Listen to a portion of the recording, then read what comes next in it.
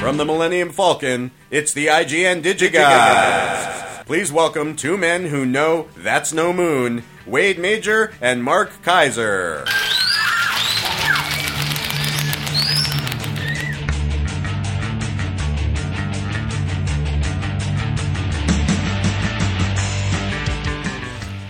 So, Oscar predictions as we're moving closer to that ominous day.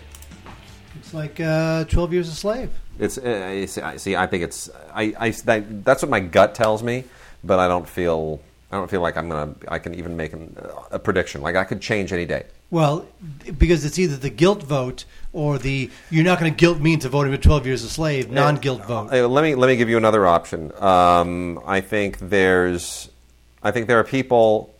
I think you have the conscience vote, and these are not by any means mutually exclusive demographic segments of the Academy. They're overlapping. So I think a lot of people are going to find themselves sort of internally torn and decide which way they want to sway. But you've got very large conscience vote, which I think typically would go to 12 Years a Slave. And then you have the very large classic movie, the older skewing Academy member vote, which would typically go to something like Gravity, which is, like a big movie, right?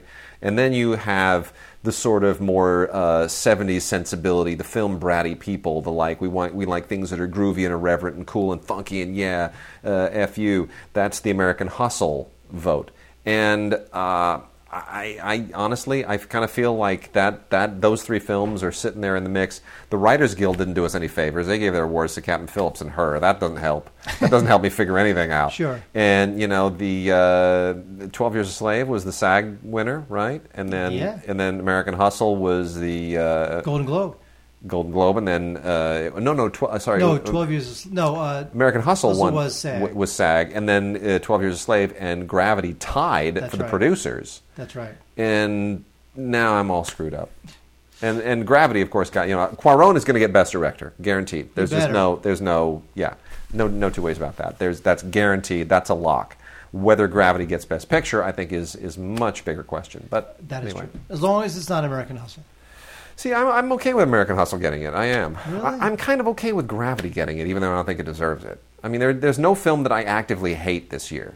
12 Years a Slave, I feel like deserves it, but I don't feel like there's a film that really hugely deserves it. There's no Last Emperor this year. There's no Gandhi this year. Big epic. There's no sort of, that's the movie. I mean, Gravity would be a technical epic. Yeah, but it's not really a story epic. As long as Emmanuel gets cinematography, which he will, finally, right? Yeah, can you believe Deakins still hasn't won an Oscar? Blah. Isn't that weird? He will. Someday. Yep. But and Emmanuel... it would be for something he doesn't deserve it for, like Scorsese wins it for The Departed. Yeah. Anyway. Or Pacino wins it for A Sin of a Woman. Good grief. Mark, let's dive right into new movies. New movies, but this is Darkman. Oh, really? Yeah, Darkman, Wade. Isn't Darkman a new movie? No, it's a new Blu-ray, but it's an old movie. Oh, of course it is. This is with Liam Neeson, who has since become the Liam Neeson's?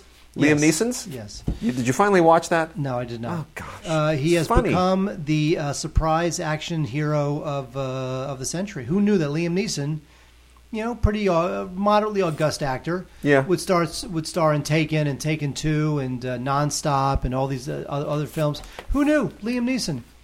This is how he's getting over the tragic death of his wife, I guess, by diving into these movies where he gets to save people. He may be working that out that way. But anyway, Darkman is the Sam Raimi film, and it's pretty good. It's not a bad film. It's with Liam Neeson, Frances McDormand, who of course won an Oscar for Fargo. It's hard to remember she was even in this movie. But anyway, Neeson plays this doctor who is about to create this synthetic skin when he's blown up and he's burned beyond recognition, and he becomes Darkman. Oh boy. And it's Sam Raimi, so you're getting, this is pre-Spider-Man Sam Raimi, so you're getting something a little bit B-movie, a little bit silly. I originally saw this at a midnight show with a bunch of friends. You have friends? And I swear we just laughed ourselves delirious. It was not at all what we expected, but we just really, really died. And Larry Drake at the time, was on L.A. Law, right? He was playing, was it Lenny, the mentally handicapped guy on L.A. Law? And he's a villain here, of course.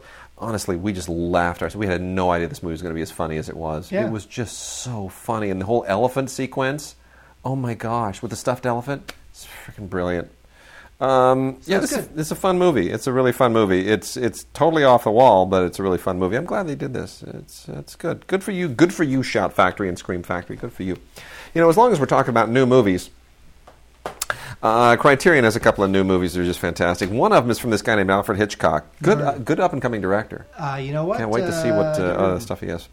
A couple of really great Criterion Blu-ray DVD combo sets, as they are doing all of their stuff now. They're dual format editions. This is Alfred Hitchcock's Foreign Correspondent, which comes from his transition year, which was 1940, and that's the same. This is the UK versus the American. Correct. Versions of Hitchcock. Correct. That's the year that he was. He made all these kinds of sort of wartime spy thrillers in the UK mostly, and 1940 is when he transitioned to Hollywood, and he made two big American movies that year. One was Rebecca, which won Best Picture, of course, with Olivier and Joan Fontaine, and then he also made Foreign Correspondent, which was also, the same year, nominated for Best Picture. One of those rare feats, where you have one director, like Soderbergh, who gets two films nominated for Best Picture in a single year. And, of course, back then there were 10 films nominated, so it was similar to now, a little bit easier. But Foreign Correspondent is pretty great. It is closer to all of his European, his British stuff. It's an espionage film. It's a thriller. Rebecca's not really a thriller. Rebecca's much more of a Selznick film, a job for hire, than anything else. But pretty great, actually, and it's really nicely done. It's got some amazing. You could tell they handed him a big budget, and he's able to do more with the budget. All the stuff that he was doing for just on a shoestring in the UK, suddenly he can do, with an American budget. And here is Hitchcock unleashed. So it's always interesting to compare this to Rebecca. One's a job for hire. One is a quintessential Hitchcock film. Much more control over the material. And a really good performance from Joel McCrea. So, definitely worth checking out. Lots of great special features on this, including vintage newsreel stuff and a brand new featurette on the special effects, which were legendary at the time. And there's even Hitchcock interviewed by Dick Cavett in 1972. How cool is that? That is cool. Love Dick Cavett. Yep. Good Dick stuff. Cavett is one of the best TV interviewers ever. That's right, and he's the first person to tell you that. Absolutely, He awesome.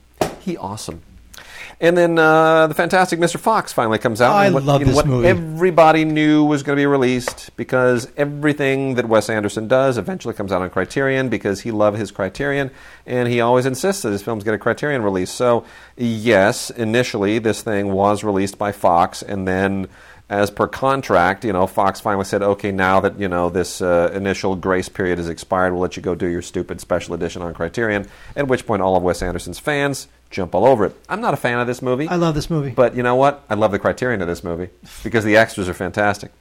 And it really, I almost feel guilty for not liking it more. I'm like, I really should like this. This is a better movie than I was willing to give it credit for. Wes Anderson, he's got this to me, he's got this mid-career high going on. Dude, Moonrise Kingdom is just magic to me. People love Budapest Hotel. Yeah. People are loving it now. The reviews coming out of Berlin are just phenomenal. I could have seen it last Monday. What? I could have seen it last Monday. Why didn't you? I just putting the baby to sleep. Who invited you to that? Fox. Was that a screening, or was it a Wade Major? It was an afternoon screening. It was a 2 p.m. screening, so you wouldn't have been able to make it. Yeah, but I wanted, but I still want the email.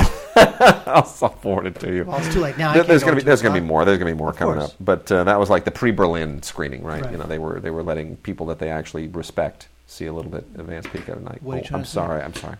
I love Mr. Fox. I love Moonrise Kingdom. Go buy it right now. Budapest Hotel looks so fantastic, doesn't it? Yep.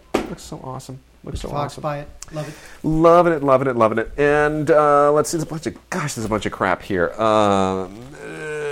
Not really any old classic movies per se, but some new movie, just dreadful junk. Hellbenders 3D.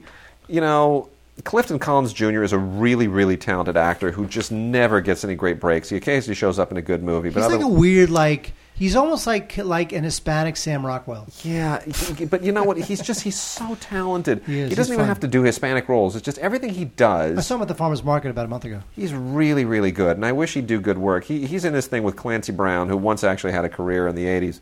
And Hellbenders 3D it ain't terrible, but it's also not good.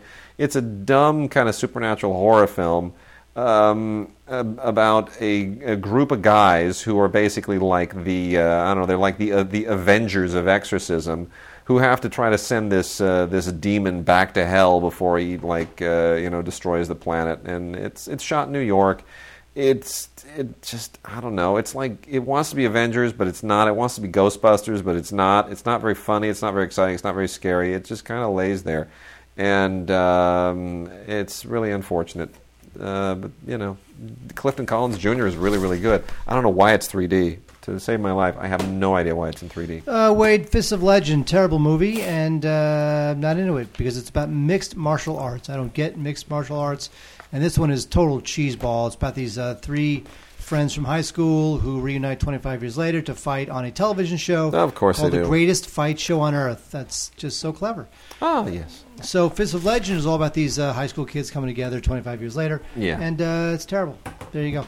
Another movie that's terrible called Mortal Enemies, billed as Brothers by Blood, Enemies for Life. It's about these 2 orphans who are adopted. They're separated by one is adopted by a wealthy couple, the other is not. And they reunite to do all sorts of crazy stuff together. I skimmed through this thing because it was just too stupid. All right. Mortal Enemies. There you go. Just Beautiful. Too stupid. I skimmed through it because it was just too stupid. Anytime Dolph Lundgren is in a movie, that's a reason to see that movie. It's the best. Yep. Basically, Battle of the Damned, which is out on DVD and on Blu-ray, with a lovely lenticular packaging on the DVD, I might add. Thank God. It's basically Dolph Lundgren fighting zombies. Yeah. That's it. Awesome. There is nothing else in this movie. You don't need anything else. That's it. It is basically like, they quarantine a city and Dolph Lundgren goes in and blows up zombies. And that's the movie, folks. That is it. If I have to explain any more of that plot to you, you're stupid. And is it entertaining? Yeah, I guess. It's Dolph Lundgren shooting zombies. I mean, it's for me, it was good for about 20 minutes. It was about 20 minutes. You fast forward through the what are we going to do? And then you just go to some blowing up and blood and guts and screaming, and it's okay. It's good for about 20 minutes of that. Zombies. Yeah, good for about 20 minutes of zombies. And Jill Soloway is a filmmaker I have somewhat mixed feelings about, but. Better than average is Afternoon Delight, which is... here's the thing. I wish a lot of these indie female directors would stop trying to... It's like they're trying so hard to make movies that are like, almost like we're going to make an indie version of a Lifetime movie. And they're marginalizing themselves, like, I'm going to make a women's picture. It's like, you don't need to make a big action movie, but you don't need to go the opposite extreme. Just make a normal movie. Don't make movies that are all kind of about, But some of that stuff is very Sundance-y. It is very Sundance-y, but it's what they think will get money. It's like there's this mindset, and it's partly true, but it's not entirely true, which is that investors don't really want to invest in women filmmakers unless they think, well, you're making a women's picture. And it's crazy. So, anyway, that said... I find there are certain kind of observations in Afternoon Delight, which is all about, marriage and sex and men and dating and all the usual things that a lot of these are about, all centered around this woman who, played by Catherine Hahn, who was in We're the Millers and a few other movies. And she just has a really dull life, and she's just trying to find, what it is that she needs to sort of make her life exciting again, and to, reinvigorate her marriage and all this stuff. It just kind of feels like it goes through the motions, and I think she's very good in it. Juno Temple should be better in it, but other than that, I don't know. It just it's worth watching, I guess, but I don't know. I wanted a better movie. It's a DVD Blu-ray combo. Good job, Wade. Zaytown. Zaytoon. Oh, it's funny because they say it in the movie, but I still pronounce it wrong. It's with Stephen Dorff, who I thought maybe was going to go for a career resurgence after the Coppola film. I know, right? It didn't happen. Yeah. Anyway, here he plays it takes place in '82 during the Lebanese Civil War. He's an Israeli pilot, gets shot down over Beirut, taken prisoner. And, this is one of those kind of like... this is the Aaron Reckless film, isn't it? Huh? Is it the Aaron Reckless film? Yes, it is. Yeah. But... That got no release. Well, no, because it didn't deserve one. Because it's, first of all, I can't take Stephen Dorff all that seriously in this sort of a film.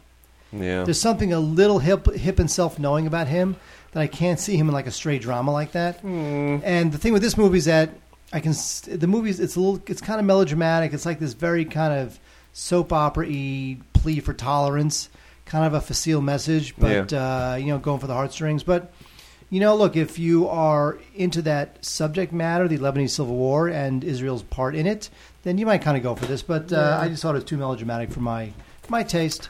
Oh man. And real quickly for some genre fans, we have a movie here called Balls to the Wall, which I thought, really, this looks like just straight video crap. This looks horrible. This is like male strippers and all this nonsense. What is this? This is just some stupid, dreadful movie. Oh, gosh, look, this is horrible. There's like, a lot of lame actors in this who, Christopher McDonald, who haven't done anything in ages, and they're just trying to resurrect their careers. This isn't worth watching. And I was like, oh, my gosh. This is directed by Penelope Spheris. Oh, Are you kidding me? It's over. And I thought, oh, that is so freaking sad. Is this what her career has come to? She's making these movies now, and so I threw it in. It's a pretty dumb comedy. It really is. It's all about a guy who wants to marry his fiancée. And she wants this super expensive wedding, which Christopher McDonald, playing her father, is going to pay for. And then there's like it just kind of, oh my gosh, it just devolves into this weird kind of full Monty plot that that makes no sense. It's really not very good. But what's interesting is on the heels of this, as I'm doing a little bit of research, got an email from Eric Altieri, longtime listener, who asked when we can expect to see the Penelope Spheris documentaries, Decline of Western Civilization 1, 2, and 3, come out on Blu-ray and DVD, because they've never been out. And that is a great question. And the answer to that, as long as we're on the Penelope Spheris thing, is this. She bought the rights to those films back in 2005 and has been spending her own money, she and her producers and partners, consistently ever since, trying to sort out the rights to the songs, because it's the China Beach thing, it's the Wonder Years thing, it's all these shows. It's the same problem, right, as all those TV shows, is that there are all these songs and there are the rights, were never accorded for home video or for DVD or Blu-ray or whatever the case. And so you have to sort out all these contractual issues, and it's like a nightmare, because anyone who's seen those films knows how many songs there are, and some of those bands, good luck finding them. And originally they had announced that they were going to do a DVD and Blu-ray release a year ago. So here we are 12 months later, and we still haven't seen it. The good news is, clearly she's still interested in doing it. She's been at it long enough. It's coming, it's 9 years now that she's been trying to get this happening. So I suspect that sometime within the next 2 years, they will probably get that sorted out. So, keep your fingers crossed that it will still happen. But anyway, I hope it happens, because otherwise she's going to keep making crap like this. And speaking of China Beach, by the way. Yes. Yes, they're releasing the individual seasons now. So, yes, we've got one if we manage to get to it this week. And then lastly, a horror film, The Invoking. This is the new thing. You find a word, a gerund, meaning a word that ends in ing, and you put the in front of it, and it makes it an automatic horror film. The Christening. The Invoking. The Invoking. I think that's really going into the thesaurus a little bit too deep. Yeah, it is. The Faschinctering. What? The Unbludgeoning. The Disenbludgeoning. The Disemboweling. Keep going, Wade. You're looking at me as if I'm going to come up with the next one. No, we're done. Not doing it. We're done. Anyway, this is just dreadful. It's another one of these deals about some horrible thing that happened in the past, and the ghosts are lingering, and they're going to inflict their malice on the present day. This stuff gets really, really tiresome. I guess it's competently done for some threadbare budget. Jeremy Berg, who produced and directed it and wrote it with John Portanova. These guys apparently are one of these up-and-coming teams. I guess they'll probably be making bigger and better films at some point. They certainly didn't bungle this entirely, and their commentary is very competent. But I don't see any reason to really go out of your way to see this. And then, Mark, few Black History Month titles. Blistery Month? Yes, Blistery Month. Didn't we do Blistery Month 2 weeks ago? We did, but there are all these great new titles that I think are worth bringing up. And why don't you share some of the fine titles with the folks? I'll start off with The Best Man Holiday, which inexplicably became this gigantic hit over the holidays. I certainly didn't see it coming. I guess I probably should have, but like years and years and years after the Best Man, the original film, Malcolm D. Lee decides to come up with a sequel that's holiday themed, and a lot of people are like, really? I didn't realize Morris Chestnut was still making movies. Didn't he make all these kind of dumb romantic comedies a million years ago? And man, I'll tell you, this thing just hit a nerve. It wasn't, and it was a crossover. It wasn't just black people. It wasn't just inner city audiences going to see the movie. It was a lot of white people too. So bravo to Malcolm D. Lee, because he nailed it with this one. And the movie's fine. I don't, it's not brilliant, but it's perfectly fine if you love these characters. I didn't particularly like them the first time around. I guess they're okay. I like the actors. I think Taye Diggs is great. Has never really had the career that he deserved. And Regina Hall and Neil Long, I'm a huge fan of. So a lot of good people in this movie. And Terrence Howard, shows up, and you realize he deserved a better career too. But anyway, there it is. That's The Best Man Holiday, Blu-ray, DVD, and ultraviolet digital copy. Laughing to the Bank is an unfunny comedy that is written, produced, and directed by Brian Hooks. It stars Brian along with Vashon Nutt, Courtney Hicks, and Roy Hooks. Brian plays a actor who is he's kind of like a B-list actor, trying to become a star. He decides to put on his own TV show when the network shoots it down, and it's all about him taking his one shot at the big time. So there's a lot of opportunities for sketchy sort of goofs, and maybe some of that stuff hits a little bit, most of it kind of doesn't, but it's just not. It's a little bit cliched, a little bit on the nose. It's not all that clever. It really traffics in a lot of the African American cliches that I just think are insulting to that audience. Yeah. If you ask me. Oh, you're right. But so I would pass on Laughing to the Bank. We also have Baggage Claim. Now, Baggage Claim has a really good cast. Includes Paula Patton, who I love Paula Patton. Will Paula Patton marry me? Isn't Paula Patton already married to? Yes, she is. She's married that guy who worked with Miley Cyrus. Right? His name is the singer. The Alan Thicke's son, Robin Thicke. Yes, Robin Thicke. Yeah, exactly. Well, maybe Paula Patton can marry me instead. There you go. Anyway, Paula Patton, Derek Luke, Taye Diggs, Djimon Hounsou. Love him. He's carving out a career for himself. Yeah. Anyway, it's a pretty good comedy. It's okay. She plays a flight attendant, and she's tired of being single, and so she wants to get engaged before her younger sister's wedding. So she's only got a month to find the right man. Will she? Oh, what do you think the answer is? Anyway, I wouldn't call this laugh out loud, but it's kind of cute. It means well. It doesn't traffic in the same cliches as Laughing to the Bank does. So I would definitely give Baggage Claim a rental if you're into that kind of thing.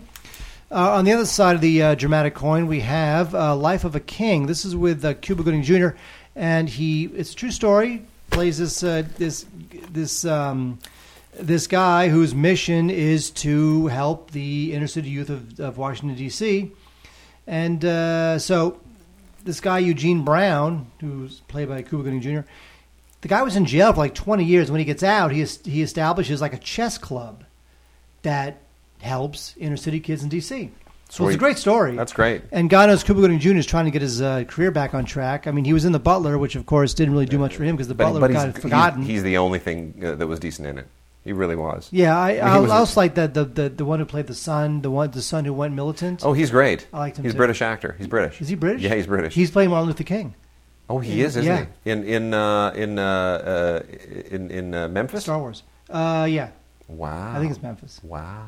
Directed by the same guy. Isn't directed by the Butler guy, Lee Daniels? No, Lee Daniels. No. It's no. Oh, no. Well, no. I do not want Lee Daniels to direct a Martin Luther King story. I do not want that to happen. No. Lee Daniels? No, Oliver Stone was going to do. Oh, that's even worse. Anyway, Life of a King. Cuba Gooding Jr. not bad in it. You know, it's also with Dennis Haysbert. It's fine. Because I thought Paul Greengrass was going to do it with Forrest Whitaker at one point. Ooh, interesting. And then that fell apart, and then Paul Greengrass dropped out, and then I think Oliver Stone was going to do it. And then the King he wanted to do something a little grittier, and the King family was not on board. And well, that's interesting. Okay, I will have to research.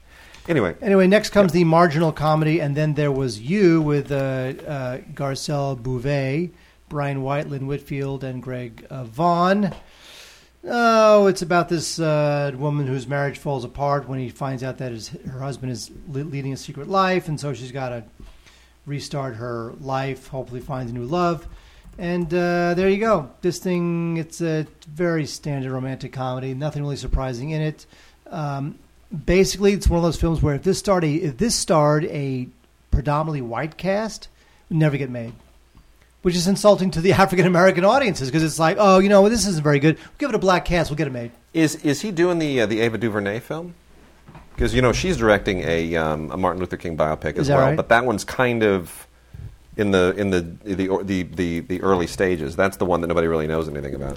Don't know. All I know is that in E's red carpet coverage of the Golden Globes, yes, that kid came up to be interviewed by E with Lee Daniels and Oprah Winfrey. Yeah, they were all interviewed together by E's reporter, correspondent, red carpet person. Yeah, and Lee Daniels said, "And this guy's going to play Martin Luther King." Interesting, and he confirmed it. Wow. Well, and the reason that we keep saying that kid is because his name is extremely difficult to pronounce. Well, no, it's just difficult for me to pronounce. David Oyelowo. Well, at our LAFCA voting, yes, because I really liked him in that movie, and I thought the kid's got a lot of potential. I threw him a point. I threw him a point in our LAFCA voting, and so I was trying to practice his name before it came around to me to vote because I knew I'd screw it up. And I thought I had it, but then I got performance anxiety, and I screwed it up anyway. By the way, that kid is 37 years old. Okay, I'm just want to. I don't know why I keep calling him that kid. It's because you're 59. He was a kid. Exactly. All right, and then lastly, a couple of really terrific documentaries. I got to say, this is great stuff. Mike Tyson, Undisputed Truth, from HBO Films, is Spike Lee's directing of Mike Tyson's one-man show, which I didn't even realize he had a Broadway one-man show. I'm did. Kind of scared. And you know what? It's pretty great. I got to be honest. It's pretty great. I am not a Tyson fan. I think he's absolutely insane. I think he's an unhinged animal who should be locked up in a cage. Really out of his mind, especially considering the revelation that he was like on cocaine half the time that he was in the ring. Now he's like out there just wired on drugs, bludgeoning people. He's like, what is... Seriously, no wonder people don't care about boxing anymore. We've all turned to, mixed martial arts. That's like the Doc Ellis story. You know the Doc Ellis story, right? No. Doc Ellis was a pitcher for the Houston Astros. Yeah. And he once pitched a no-hitter. Yeah. And it was later revealed by Doc Ellis himself that he was completely whacked out on LSD while he... Really? Yes. In fact, there's a very funny YouTube video where Doc Ellis tells a story about throwing a no-hitter on LSD. Yeah. And it's set to animation. It's probably like Yellow Submarine type animation. Yes. Yeah. That's great. I got to look that up. Anyway, this is really good. And, Spike Lee, when he does this, when he kind of backs off and he becomes essentially someone who sort of nurtures a live performance, as he has done many times, it's pretty great. So really, really good. And then the other one is Muhammad Ali's Greatest Fight, which is absolutely outstanding in every conceivable way. This is not a documentary, by the way. This is another HBO presentation, but it was directed by Stephen Frears, and really impressively done. By the way, a lot of people that Frears has worked with before, obviously Christopher Plummer and Frank Langella, do first-rate work here, and it is not at all about Muhammad Ali per se, but it is about the political issue around his opposition to the Vietnam War and for being a conscientious objector. and everything that went on behind the scenes, the machinations of the Supreme Court and all this stuff, it's really, really interesting. I mean, it puts you behind the curtains of history and politics and the government and all that stuff. Really, really interestingly done. So that is terrific. So a couple of great directors here, Spike Lee and Stephen Frears, doing first-rate work for HBO. Wade, when I say to you the words Red Wedding, what do you think of? Game of Thrones. Yes, you do. Yeah. That's anyway. All right, Game of Thrones. Complete third season. Yeah. HBO, they do a very good job with their series Blu-rays. I got to tell you, a friend of ours works on Game of Thrones. That's not true. You have no friends. Yeah. A friend of ours works on Game of Thrones in post-production. And what I have been exposed to as to the post-production process of this show is mind-boggling. It is absolutely mind-boggling. These guys run a ship so tight it blows away 99% of feature films. If most movies were run as professionally as Game of Thrones, they would be 30-40% cheaper. The studios would be happy. Actors would be happy. It's unbelievable. This is professional. This is really professional stuff, how the show is run. I can't say that I love the show all that much, but honestly, when you see kind of the gears behind the scenes of how this thing is run on 2 different continents and just all of the how information is transmitted digitally here and there and reshoots this and that and the other thing and the scripts and the production, unbelievable, incredible operation. Lots of featurettes on this, audio commentaries on 12 of the episodes. There's actually a Season 2 recap to pop in there before you watch Season 3, if you don't remember what happened. There's an episode guide. There's all sorts of crazy stuff going on here with Game of Thrones third season. Show's a phenomenon. People love it. Not sure how long this is going to last, though. I can't see 10 seasons of Game of Thrones. No. This will probably have to end after 5 seasons or something. Yeah, but that's what HBO does. They don't overstay their welcomes. That is true. They don't. Good stuff. Sherlock is now in Season 3, really becoming a phenomenon. It's revisionist Sherlock Holmes, not something that I particularly love, but I really respect the actors in it. I get I get what they're doing. Benedict Cumberbatch is great. Martin Freeman is great. Really good casting. Sensational writing. I don't think you watch this because you're a Sherlock Holmes fan. I think you watch it because it's just a really, really well done British show. So I'm trying to sort of shift gears and really, really get into the vibe. It's certainly, I prefer this obviously to the Robert Downey Jr. Holmes, which I just think got really off. That just went. That had nothing to do with Sherlock Holmes. That second film just went so far off the rails with all those slow motion bullets ripping through trees. Well, that's Guy Ritchie. That's what you're signing up for. Come on, really, seriously. But anyway, this third season, really pretty great stuff. So be interesting to see how long they can keep this going, since Benedict Cumberbatch and Martin Freeman both have bigger careers in the offing. Benedict Cumberbatch, of course, being in everything now, and Martin Freeman being in, all the Hobbit movies. Interesting. What's not interesting to me is Farscape. I never got into the show. The show's been on forever. This is the complete Season 2 of Farscape on Blu-ray. Yep. I just can't get into the whole, there's a living ship, and then there's a villain guy named Scorpius or something, and then there's the Peacekeepers, and there's the reptilian guys. I just don't really get into the show. 22 episodes from the second season, 4 hours of featurettes. There's also 5 audio commentaries, a director's cut for 8 of the episodes. I don't know what to tell you. I'm not into it. Farscape, Wade, don't get it. Okay. I admit it. Farscape I kind of appreciate a little bit because there was a whole big Save Farscape campaign at one point, which I was educated by the Jim Henson, Creature House people who were trying to save the show when I saw their big Save the Show display when I went to the Galacticon, the Battlestar Galactica convention some years ago. Nerd. And, where I saw this 4'8" fat Cylon, very unimpressive. I was like, dude. Nerd. But anyway, yeah, I hear you. And speaking of nerds, Star Trek Enterprise Season 3 is really great. And I have to say, Star Trek Enterprise, this is the quintessential Star Trek. If you love Star Trek, Star Trek Enterprise is really the best of all the series. It's the one that Mark likes the most. And always has. You're particularly fond of this, I know. I liked this show before it even existed. I knew someday it was my dream come true that this show would exist. It's, whatever. It's not. It's not a bad idea. You know what it is? The problem is that after a while there were just too many Star Trek shows. There were all at once, and now there are none. And now there are none, and there's movies. And they kind of need to just let it all go away for a while. But that's the thing; they can't let anything breathe anymore. Well, but here's the thing: I think part of the reason why Into Darkness didn't do as well as they were expecting was because they waited too long between the first one and the second one. I don't think they did. I just don't think people are that enamored of this particular. The way it's been rebooted. It doesn't feel like Star Trek to me. Well, the second one confirmed to me that it's going to go in a direction that is just another big techno fight CGI thing. The characters aren't that important. Well, the problem, and not to go too far afield, the problem is Star Trek has never been hugely popular outside the United States. It is a phenomenon of American nerds. It's a very American sensibility. Gene Roddenberry is revered by Trekkies, but they're all American. Outside of the U.S., the whole Star Trek thing, Gene Roddenberry, Great Bird of the Galaxy, Star Trek conventions, doesn't really fly. And Paramount's like, you know what? All of our money is now overseas. We gotta do something with Star Trek that makes it appealing to Europeans, to Russians, to Chinese. We gotta broaden the appeal of this, so we gotta de-nerdify it.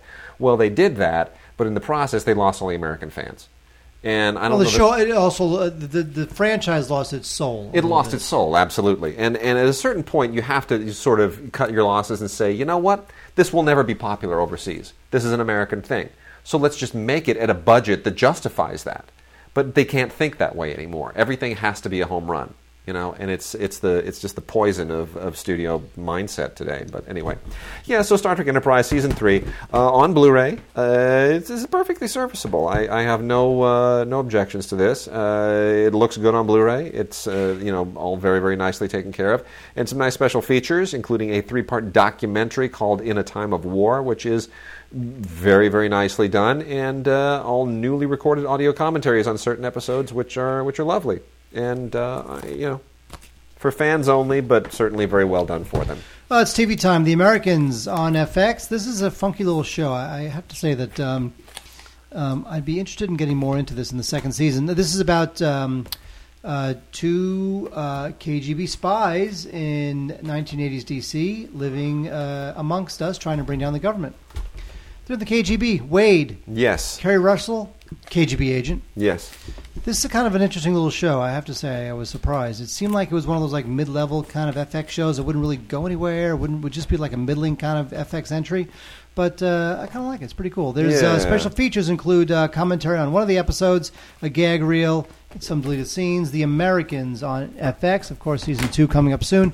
Nurse Jackie, Season 5. This show Nurse Jackie? Yes. I love Jackie. No, she's the worst. She was the worst. This show keeps going, and I just feel like it's kind of like, all right, I'm done already. I get it. She's a crazy nurse, and she takes pills, and blah blah blah. I'm not that enamored of this character that I want to spend the next 10 years learning about her. Yep. I mean, the show has won Emmys. It's a show that is quite popular and revered amongst critics in the Academy, but I'm not really that into it. Yeah. Anyway, Nurse Jackie Season 5. There's that. Rob Lowe gives a very pinched performance as Jack Kennedy in Killing Kennedy. Kind of surprisingly good here, actually. Yeah. Yeah. I haven't seen him try this hard in a long time. I mean, it's It's based on a book by Bill O'Reilly. Yeah, and he and Bill O'Reilly have kind of a weird friendship, apparently. Really? Are they dating? Be honest. It's like kind of a weird thing. So I think this was O'Reilly throwing him a bone and saying I like you, Logue. Here be in my books thing.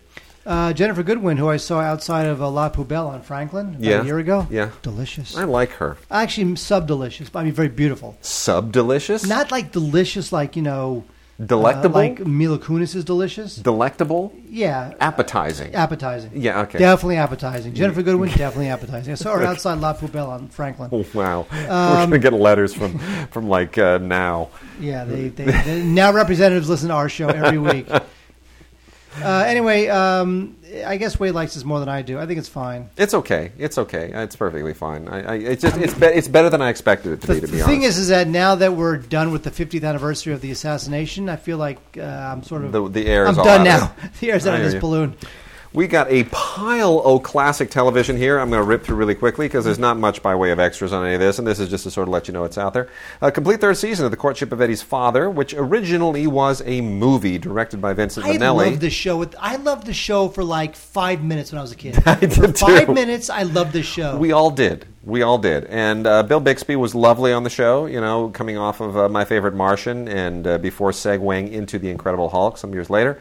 This is the early 70s, and it feels very 70s. Of course, based on the movie, obviously, by Vincent Minnelli, which was well-received, and then they turned it into a TV show at the time when all these TV shows were, I mean, we've talked about this before, tons of television shows kind of addressing the broken family phenomenon in America in the late 60s and early 70s.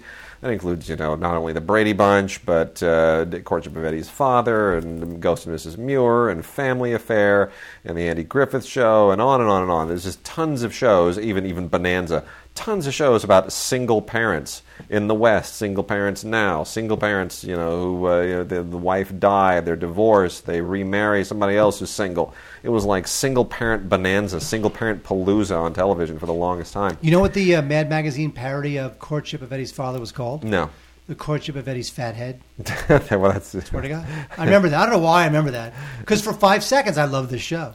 I did, too. When Mad Magazine spoofed it in like 1970, whatever. Anyway. I was into it. You know, it's interesting. Ann Mira and Jerry Stiller are in this, who are always fun to watch. Because you watch them and you go, that is what spawned Ben Stiller. Ben Stiller was created during one particularly wild night between those two, and I don't want to picture what that night looked like.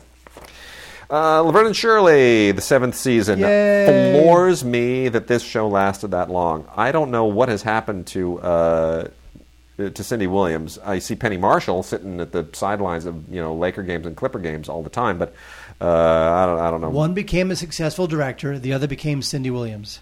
That's true.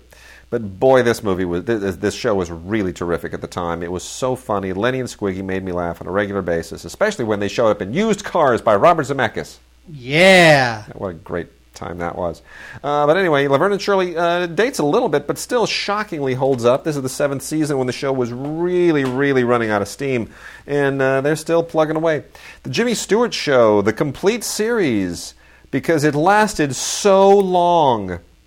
You know, Jimmy Stewart was not cut out for sitcoms, and especially in the 1970s. And for like barely a season, he did a sitcom in the early 70s, and it's not very good. But there's something kind of strangely novel about it, about watching Jimmy Stewart trying to, you know, hold down a TV show in his later years. China Beach, of course, has been out as the complete series and is also out now in individual seasons. They just released season 2, which, frankly, in many respects, might be the best season of the show. Season 2 really is it's just got so many classic episodes, absolutely awesome. Featurette here, and then also some great interviews with Mark Helgenberger, Robert Picardo, and Michael Boatman. And I recommend the whole series, but of course, if you just want to buy the individual seasons separately, can't hurt. And then there's Newhart, the complete 2nd season. I was a big fan of Newhart at the time. The show still holds up, still very, very funny. And, of course, you know, Bob Newhart runs a little bed and breakfast in Vermont. Or do they? Or do they? And, of course, the town is populated by all kinds of extremely strange and bizarre people. Or is it? As it turns out. One of the best endings in TV history. Such a great show. Really a great show. Tom Poston just slays me on this show. And then Gentle Ben, Season 2. Gosh, Clint Howard was a cute kid once upon a time. What happened? I know. He just, it's like he and there was a moment when you're like, those Howard brothers, they're both TV stars. They're going to go on to big things. Little Ronnie and Little Clint. Little Ronnie on the Andy Griffith Show and Little Clint playing with the bear and Gentle Ben. And this, by the way, this was another trend at the time. If you remember, there was like Flipper and Gentle Ben and like all these shows about kids and animals. Lassie, everybody jumps on the bus and it's like, oh gosh, what can we do? What animal has not been done? How about a kid and a spider? Will that work? Raccoon? Raccoon? Good grief. Anyway, Kid and a Bear. Don't, by the way, kids, it's a TV show. Don't let your children play with grizzlies. It's not a good idea. But then Clint Howard, then they grew up, and Ron grew up and turned into, Richie on Happy Days, and Clint grew up and was like, yee. What happened to him? There was an article in the Hollywood Reporter about how... Oh, his genetic disorder? No, about Rush. And like all the companies that threw money into Rush, including whatever hedge fund, blah, blah, and how that movie totally underperformed in the United States. Because they didn't put any money into it. Yeah. Universal didn't know what to do with it. And they blew the Oscar campaign. Oh, there was no Oscar campaign. None. One of the best movies of last year. It's right at the top of my list. It's in my top 3. It's incredible how good that movie is. It is masterful filmmaking. I was very surprised to learn that because I guess the article in the Hollywood Reporter was all the fact that the movie underperforming split up these partners who were in these hedge funds who helped finance the movie. Really? And the failure of the movie has become this big thing for all these companies that had bankrolled the movie. Really? But in the end, I was surprised to learn that the movie's only going to lose them $10 million. It shouldn't lose them any money. Well, no, but it's a great movie. But it wasn't like a $100 million write-down. It was a $30 million movie. It shouldn't be losing $10 million. A $30 million movie with those stars on that subject around the world should make at least $30 or $40 million. It made 26 here, and it made about twice that overseas. It's ridiculous. It's absurd. It should have been so much better than that. More TV. Timothy Olyphant stars in Justified, based on the Elmore Leonard. Of course, Elmore Leonard died recently, and I've been rereading a bunch of Elmore Leonard, and he's awesome. The great thing about this show is Patton Oswalt, because he's in this, and we love Patton Oswalt and everything he does. Yes. So there you go. I would check this out just for Patton Oswalt. 4th season. I'm not really super into the show. The show's obviously gone way beyond whatever Elmore Leonard supplied at the beginning. So now it's up to the showrunners to make it fresh and fabulous. And so here we have Season 4. Special features include 10 commentaries, some outtakes, and deleted scenes. And, of course, Patton Oswalt. I love because he's awesome. House of Lies from Showtime. I never really got into the show, and I was flipping through this, and I was like, meh, I guess it's okay. It's about this these consultants, and I don't know what you know what, I really should have given this a heavier skim because I just didn't get it. I love Don Cheadle, glad he's getting work. What's her name? Kristen Bell does not deserve to share the screen with him. But they just had a baby. Huh? They just had a baby. Kristen Bell and Don Cheadle? No. No. Kristen Bell and Zach, whatever the hell his name is.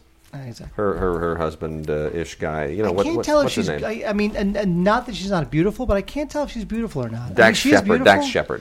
She's beautiful, but there's something like not attractive about her. No, like, do you ever look at a beautiful woman and go, I don't know why I don't want to have sex with you because you're beautiful, but I just don't. That's kind of how I feel like Kristen Bell. Anyway, House of Lies. I gave it a skim. I should have tried harder. I just couldn't get into it. You know, but she and Dax Shepard, they have a child. And the child's name is Duck Dynasty Season 4. No, they but do you know the name of the child? Is this something stupid? Imagine that. Steve, Mel, Jimmy, Jack, Joe, Jeff, John, George. I'll Duck Dynasty Season 4. This, of course, comes on the heels of Phil Robertson, who said a whole bunch of bad things because that's what Southern people do. And so this show is a phenomenon, a complete, absolute phenomenon. Baby's name is Lincoln. Okay. Well, I thought it was going to be like Paper Cup or something. Okay. Maybe the name is Paper Cup. Paper Cup Shepherd. Anyway, it's the whole Duck Dynasty gang, and if you love them, you'll love this. I think this, to me, reality shows have absolutely no Blu-ray value. Even though there are extended episodes, extended scenes, special features, and whatnot, I just think these shows have no... I love the pictures of these guys before they went hairy and redneck. You know, they used to be like all conservative looking. But the thing is that these guys are not stupid. No, they're not. I mean, they were pitching a show for years. I mean, they didn't just drop from the sky. No. A&E did not like rent some sort of like swamp boat and just find them somewhere. These guys wanted a show. Yeah, and they grew beards and they created a brand and they did a whole thing. And I mean, they did an amazing job at it. Oh yeah, it's like an unbelievable branding effort. It's very smart. All right, speaking of very smart, I love Angry Birds. Angry Birds, greatest game ever. Not a big fan of Angry Birds tunes. I think that's a little too much. I just want it to be a game. I don't want it to be a cartoon. I don't want it to be a movie. It's going to be movies now. A TV series, an album, Christmas special. I don't want any of that. I just want my Angry Birds on my iPhone.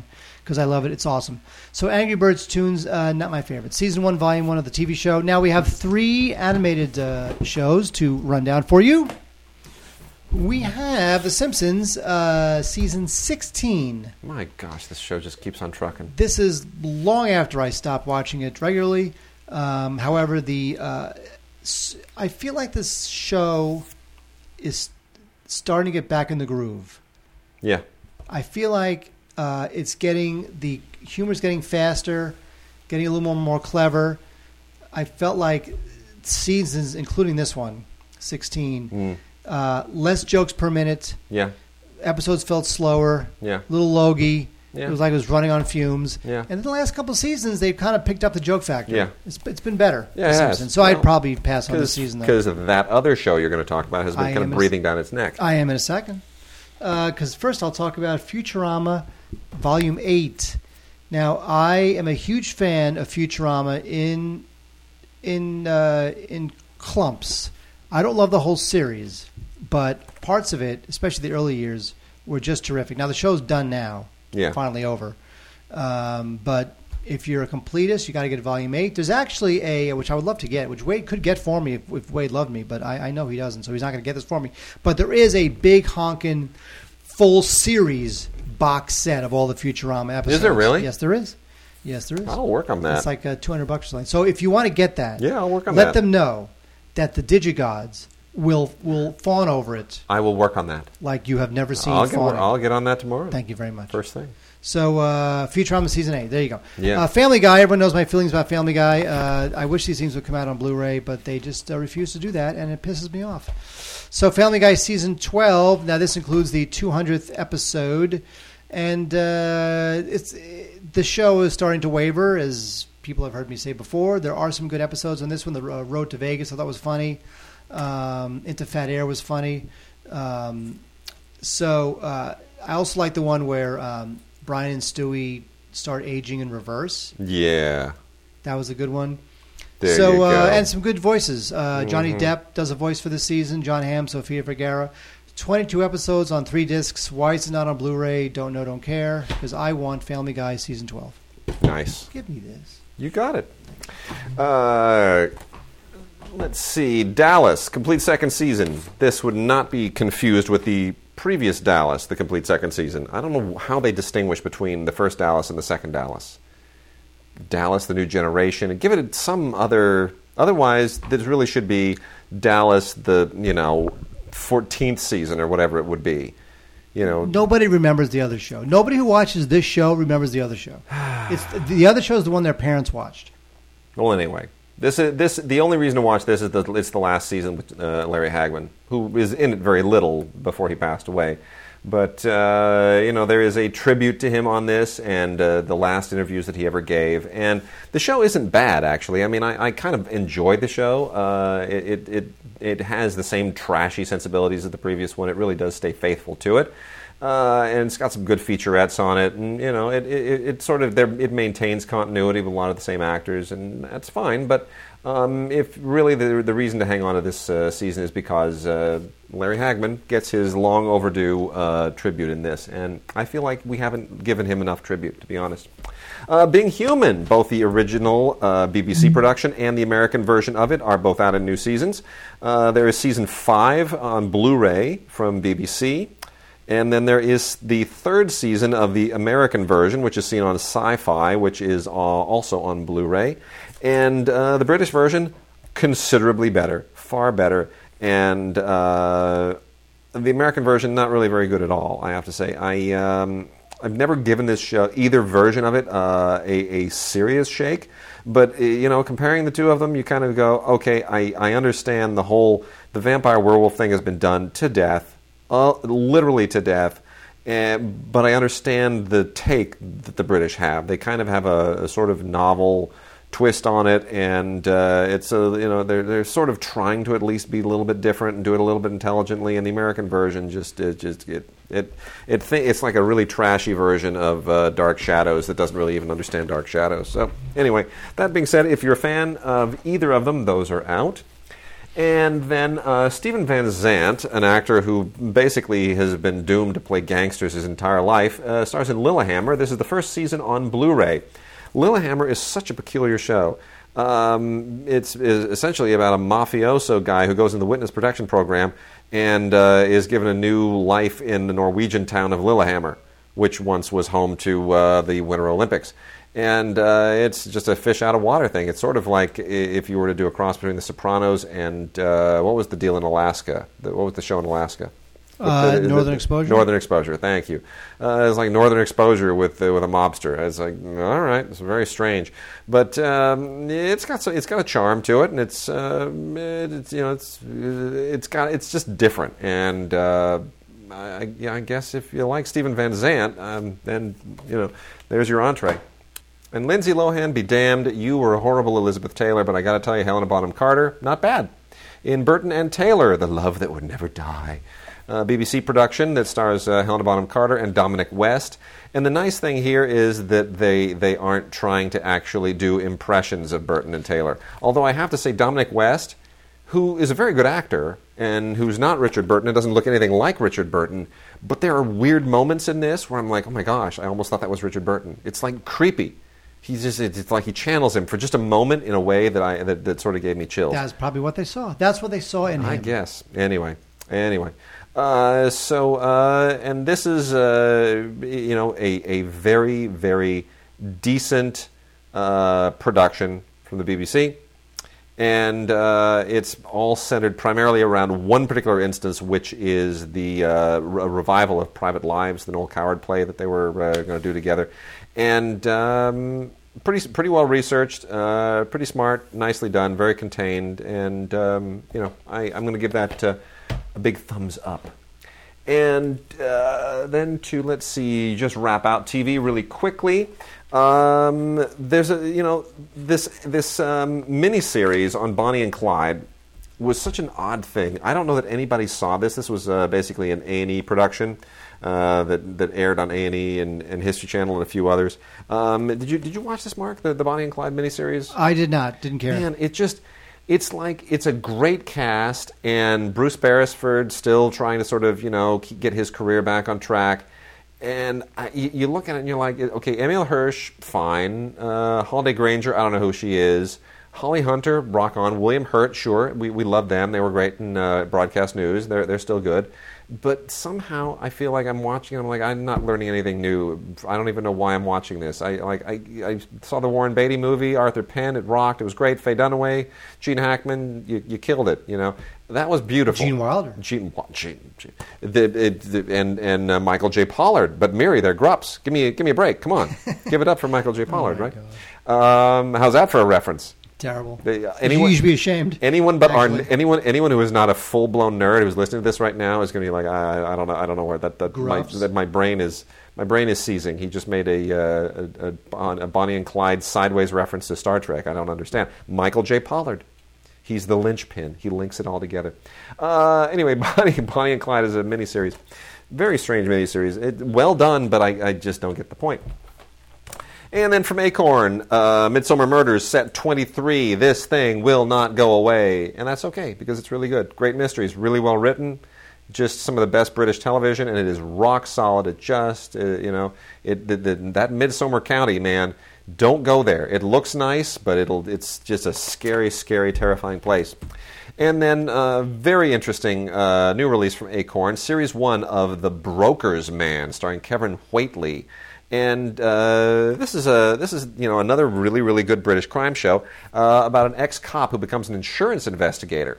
And you're like, that doesn't sound very interesting. It is, actually, because it gets into, it's about a guy who now doesn't have to be a cop. He doesn't have to sort of obey all the rules. He can be much more unhinged as an insurance investigator. And the crap that people do to try to defraud insurance companies, you would not believe. Which reminds me, I got to report that accident that I had. Huh. Shh.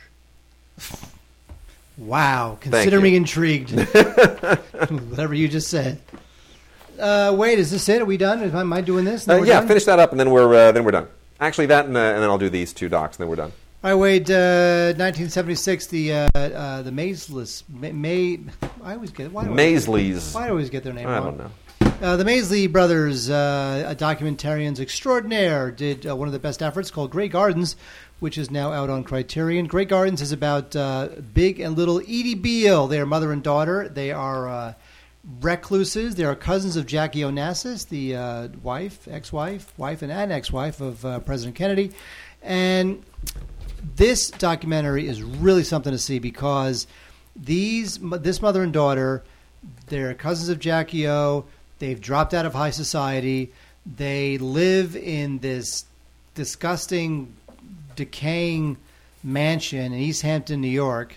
And the way they live, it's almost like they are going to live every second of Camelot. Sweet. Even as their mansion crumbles around them. There you go. They're going to pretend like Camelot is still around. And it's great. It's just a great film.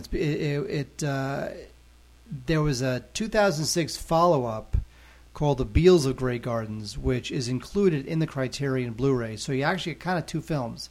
So your parents will love it. It's a great documentary.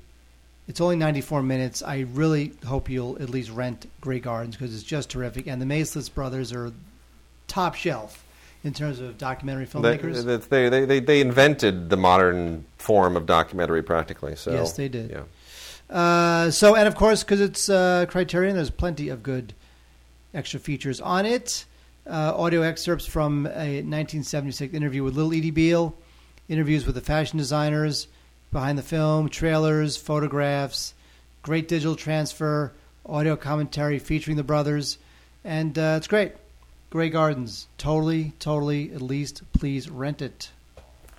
You know, if you really want to get up inside movies in a ridiculous, bizarre way, you're going to want to watch The Pervert's Guide to Ideology. Ray Fiennes' sister, Sophie Fiennes, who is a first-rate filmmaker.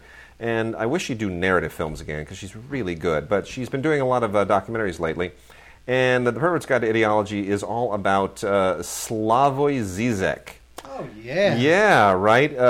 Who is this bizarre kind of cultural philosopher who will give you all kinds of bizarre insight. He comes at all these different movies in a really, really weird, sideways, upside down, fascinating, insane way. And sometimes it's insane and sometimes it's insightful, which makes the film enormously entertaining, even though it is over 2 hours long. So that is a really interesting kind of novelty you might want to check out, The Pervert's Guide to Ideology. And Little Deaths is a fascinating documentary by Mireia Salares, which is 5 hours long, speaking of long. But what it basically is she wants to talk to a lot of women from cultures where women are typically oppressed about the female orgasm. But it's not just about orgasm. It's basically about female liberation and about the role of women in these societies. And it winds up being porn. Exactly. It's a 5-hour porn. It winds up being a fascinating dissection of just gender roles and and societal roles and the way that women are treated in different societies. Really interesting movie, but it's 5 hours long. Porn. So you really got to set some time aside. And then very lastly, the amazing, brilliant, reclusive late Chris Marker and Pierre Lum made Le Joli Mai, which means the lovely month of May, narrated by Simone Signoret. And this is a truly fascinating, strange, unusual, quintessentially 60s film that is essentially just looks at Paris during May in 1962, right after the war in Algeria was ended by the ceasefire that was negotiated by de Gaulle, which a lot of people were very bitter about. When I lived in France, you talk to any Pieds Noirs, which means Blackfeet. Those are all the French Algerians. They were French, but they're born in Algeria, raised in Algeria, felt totally sold out by the whole thing. None of that necessarily is captured here, but it is a really, really interesting time, place, snapshot that takes you back in a fascinating way. And it is a truly novel film. It is a totally unique film. It is it's a classic film on so many levels, and it's absolutely beautiful. And this should be seen by everybody in its restored form, which is now available, courtesy of Icarus Films. Really, really excellent. And this also includes a bonus disc, which has a whole bunch of great stuff on it, including deleted scenes and little kind of featurette documentary shorts. And it's good, really good, and an educational booklet. So with that, Mark, we are done. Again, send us your emails and Vox boxes to gods@digigods.com. Not yet, no. No, we got to get some first. Gods@digigods.com, gods@digigods.com, emails and Vox boxes. Try to make the Vox boxes, tight, not too long, but we want to hear from you again. It's 2014. We have a whole litany of things that you should be upset about, whether it's the Oscars or Woody Allen or, who's going to play yes, Wade? Green Arrow in the Justice League movie. I don't know. You tell me. No. We'll be back next week.